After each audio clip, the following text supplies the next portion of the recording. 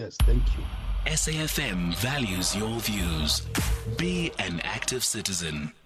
Well, earlier this week, one of our listeners, Wonga, called in. He's from Matatiele in the Eastern Cape, and he shared a story about pupils who were walking to school up to 7 kilometres just for them to reach school in the mornings. And it was as a result of not being accommodated by the scholar transport program. In June, the Minister of Basic Education, Angie Motshekga, addressed parliamentary questions on the challenges that the department is facing when it comes to accommodating all eligible learners on the scholar transport system. And as it stands, the figures that were given at the time were that 24,000 eligible learners had not been able to receive a scholar transport. Wonga joins us again on the line. Wonga, good morning to you. Thanks again for your time this morning. Good morning, Katie. Good morning to SAFM listeners. And you raised a very important issue earlier on this week, Wonga. And for the purposes of listeners who may not have heard your concern, tell us about what you saw and what concerned you around the state of transport. Just to briefly narrate the story, Katie. I am staying in Ward 23 in Matatiele. Then when you drive towards where I'm working in town, you have to pass Ward 10. There's a village there by the name of Sijoka village, whereby there are learners who have to catch a bus to the village to the school called Manguzela. To drive there, it's about 7 km. So now, personally, I did understand the frustration for the bus driver. And also, I have to look at what the learners have told me. One, the driver has a bus that loads about 70. Then from 71 onwards, he gets a ticket, he gets a fine, he is almost probably eligible to be arrested because he's overloading. So now the bus driver stands at the door counting 1 up to 70. Then from 71 up to 120, 113. All those learners, they're about 43. They will be left on the ground and then they have to walk that particular 7 kilometers to school and then 7 kilometers back home, which is about 14 kilometers. The worrying thing on this case is during trial exams as we speak. And when will those learners be at school? How are they going to perform their best in terms of being able to give out what they have been prepared for the examination? It pains me a lot because the government is busy now trying to close the smaller schools to do this scholar transport. While they are failing 24,000 learners, that means in the next coming opening school, which is in January, we will have more than 30 learners who will be struggling to get the scholar transport in the Eastern Cape. And then particularly, I'm really concerned where I am because this little small town, which is like Matatiele, are the towns that they don't have mine, they don't have a factory. Everybody depends on getting education so that you can be a police, you can be a nurse, and then you can move out and then go to Johannesburg, go to Cape Town, and then go to PE. Those are the challenges. And it was very, very painful. Some of the learners have to get in the back of the buggy by being assisted by some other people who are traveling between Mount Flesh and Matatiele, who will just take those kids and then off to that particular school. Yeah, and we just know the dangers, right, that come with passengers particularly sitting in the back of a buggy. We've seen the news of what happens when even there just are walking accidents. Along the road is very dangerous. Yeah. All right. Kayise Conjwa is the Acting Chief Director of Scholar Transport in the Eastern Cape Department of Transport. Good morning to you. Thank you for your time on the Talking Point this morning. Good morning, Kathy. Good morning, listeners. Your response to this issue that is being raised by Wonga, what does the department know about this particular case of these learners? Thank you so much, Kathy. Firstly, I think I need to mention that the scholar transport is managed by two departments, which is the Department of Education and, of course, Department of Transport. Both departments have different roles. I will start with Department of Education. The identification of a need learner is done by Department of Education. Secondly, the prioritization is also done on which school is to be prioritized in a particular year. It is also done by Department of Education. We are mindful as Department of Transport that we are unable to ferry all the qualifying learners, but because of a budget, we needed a number from Department of Education so that we can be able to ferry the number that has been prioritized by education. If I could just make an example, currently we are ferrying 126,000 learners within the province, of which it's a prioritization that was done by education. Of course, we know it's 135,000 who are need learners that we are unable to accommodate because of budget issues.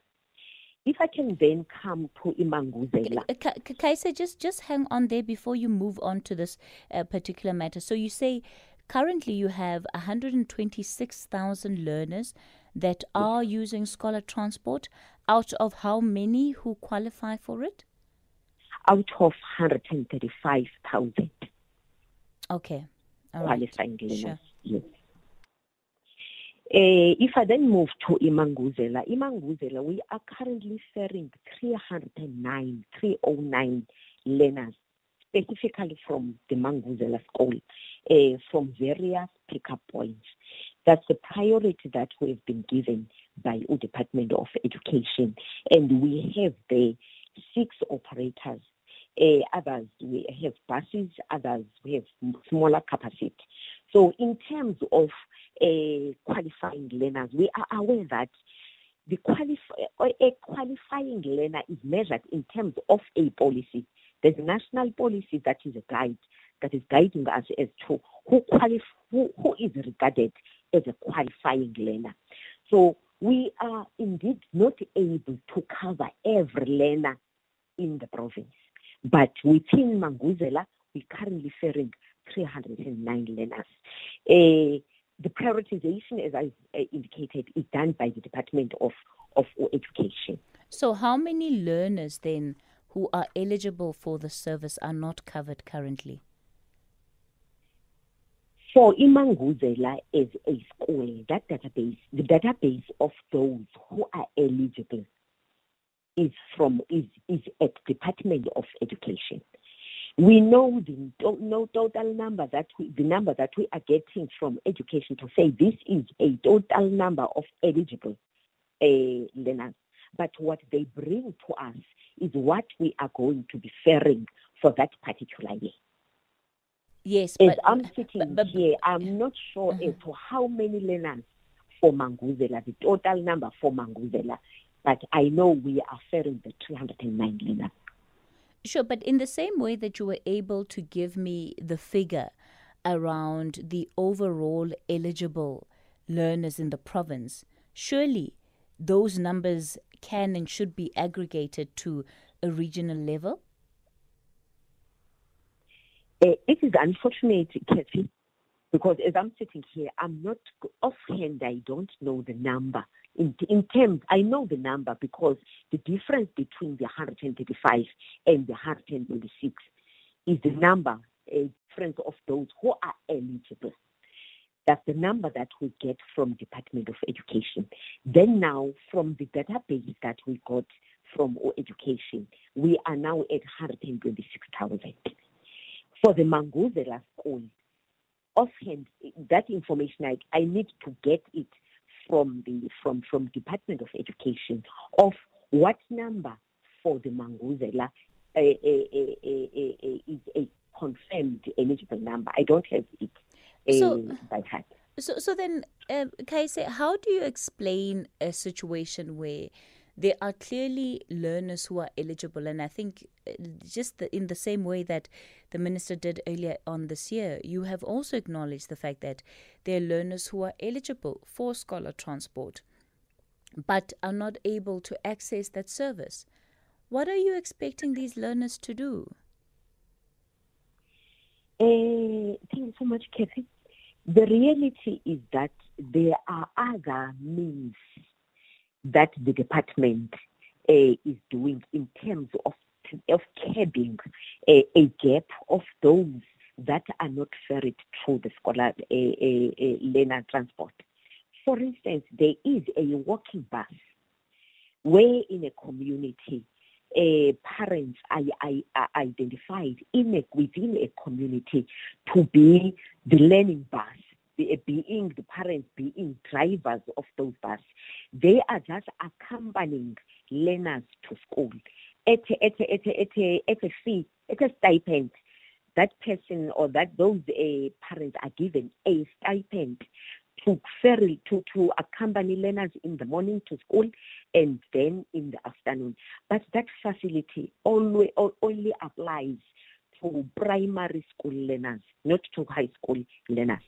All right, Kayise, I'm going to ask you just to pause it there. We'll continue with you in a moment. Kayise Conjwa is the Acting Chief Director of Scholar Transport in the Eastern Cape Department of Transport. Wonga, our listener who has raised this issue of learners who are working on close to 7 kilometres to get to school in the Eastern Cape, is also still on the line. It's 10:30 now. Nomsa Mdluli has your latest headlines.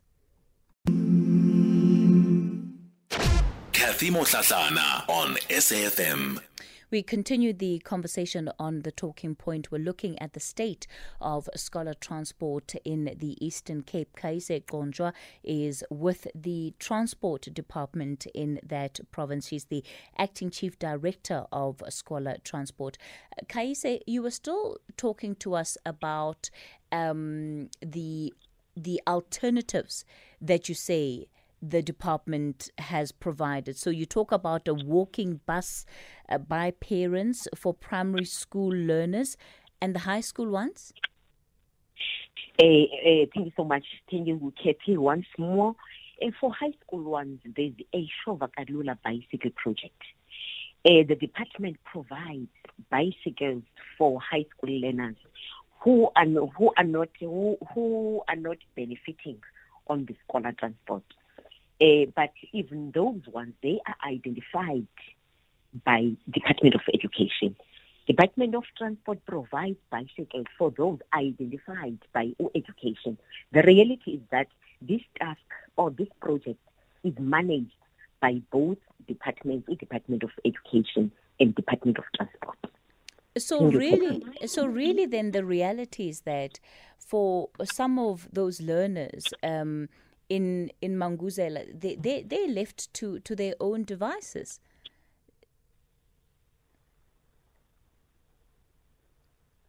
Kathy? Did you hear what I said, Kayise? No, I didn't, Kathy. I'm sorry. Oh, no. I was saying that the reality then is that for those learners in Manguzela, they're left to their own devices.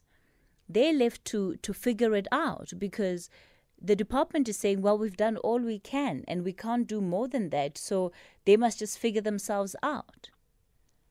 No, Kathy, we can't say they just left there to figure how to travel from home to school. No, government cannot say that. The reality is that a gap that has also been identified is that for instance, by December each financial year, we are given a database by the Department of Transport for us to consider in terms of who qualifies for us to provide a transport. There are intakes that are done at a school level beyond the opening of schools. At the time, the database is already sent. So that's where the gap is, because those learners, they don't form part of the prioritization in that particular school. So but you don't know that for a fact, because you couldn't even tell us how many of those that are eligible for transport currently do not have access to it in Manguzela in particular. So you don't know that the learners that are not able to access this transport were not part of an initial list. Katie. Yes, Wonga. Yes. I just ask one thing, Sisi, is that if the department is closing down a school almost 10 kilometers away from or to the next school, and with the proof that I've got, there are no bicycles that are being provided around Matatiele. How is that particular 10 learners that are left behind who don't qualify as per how they are vetting them are going to attend school? Why they are closing this particular school, whom the government of the day regards those schools that was an old apartheid system, then we want to get into a new democratic system. But the same democratic system is the one that closes out our children, our black kids, not to attend school because of their vetting, because of how they describe a person who does qualify to be in a scholar transport. Thank you, Kathy. If maybe we had a representative from Department of Education, maybe my counterpart should be able to respond to that question. As I've indicated previously, both departments have various different roles to play. For instance, the identification as to who qualifies for a learner transport is done by Department of Education. It's the Department of Education that knows as to which school will be closed in between the academic year. So that information is also housed at the Department of Education. So there are some areas that I may not be able to answer in full because of the roles that have been segregated between Department of Education and Department of Transport, unfortunately. Kayise, what are you going to be doing to then try and understand why it is that there isn't enough capacity for learners in Manguzela in particular, and why there aren't alternatives that are being put in place for these learners? Thanks, Kathy, now that the issue has been brought to Department of Transport, we will be able to sit with Department of Education just to check, because as I've said, the prioritization is done by education. We will sit with them for us to check now for an alternative, because scholar transport, they are not part of what has been submitted to education, but we are still open to some other alternatives, like the walking bus, like as I've indicated, the Shavakalula bicycle. So we will follow up the matter with Manguzela School. When can we expect an update from you? Before the end of the month, because that one will sit with the education. But before the end of September, everything will have been clarified. All right. By both departments. We'll be in touch with you before the end of September to get an update on this issue. Wonga, let me thank you so much for coming in. Can I just comment just one last time, Kate? All right. If they will be providing those bicycles, we must understand one thing. Those learners will be competing with cars on that particular R56. So that smells more danger. There's no other alternative for these kids if they get those bicycles to drive on a pavement that has been built from Sijoga to Manguzela. So in winter, Katie, in Matatiele and around Mount Fletcher, the degrees in the morning around -0, -4. Are they going to provide gloves? I don't think so. But the unfortunate part in what is happening, the same government that took over in 1994 is the same government who just talked to say, we want our black people to get education, but they don't make means of those people to get into that particular education to better themselves. Wonga, let me thank you so much for bringing this conversation onto the national agenda. It's a very important conversation, and we will follow up with the department before the end of September. That's all. We'll wrap it up with that conversation. Still ahead, we'll take you live to Pretoria. This is where Tumelo Madlala, Senzo Mewa's friend, continues to give evidence. Today, of course, he's identifying the man that he claims was in the house, was the one that was wielding the firearm that led to the killing of Senzo Mewa.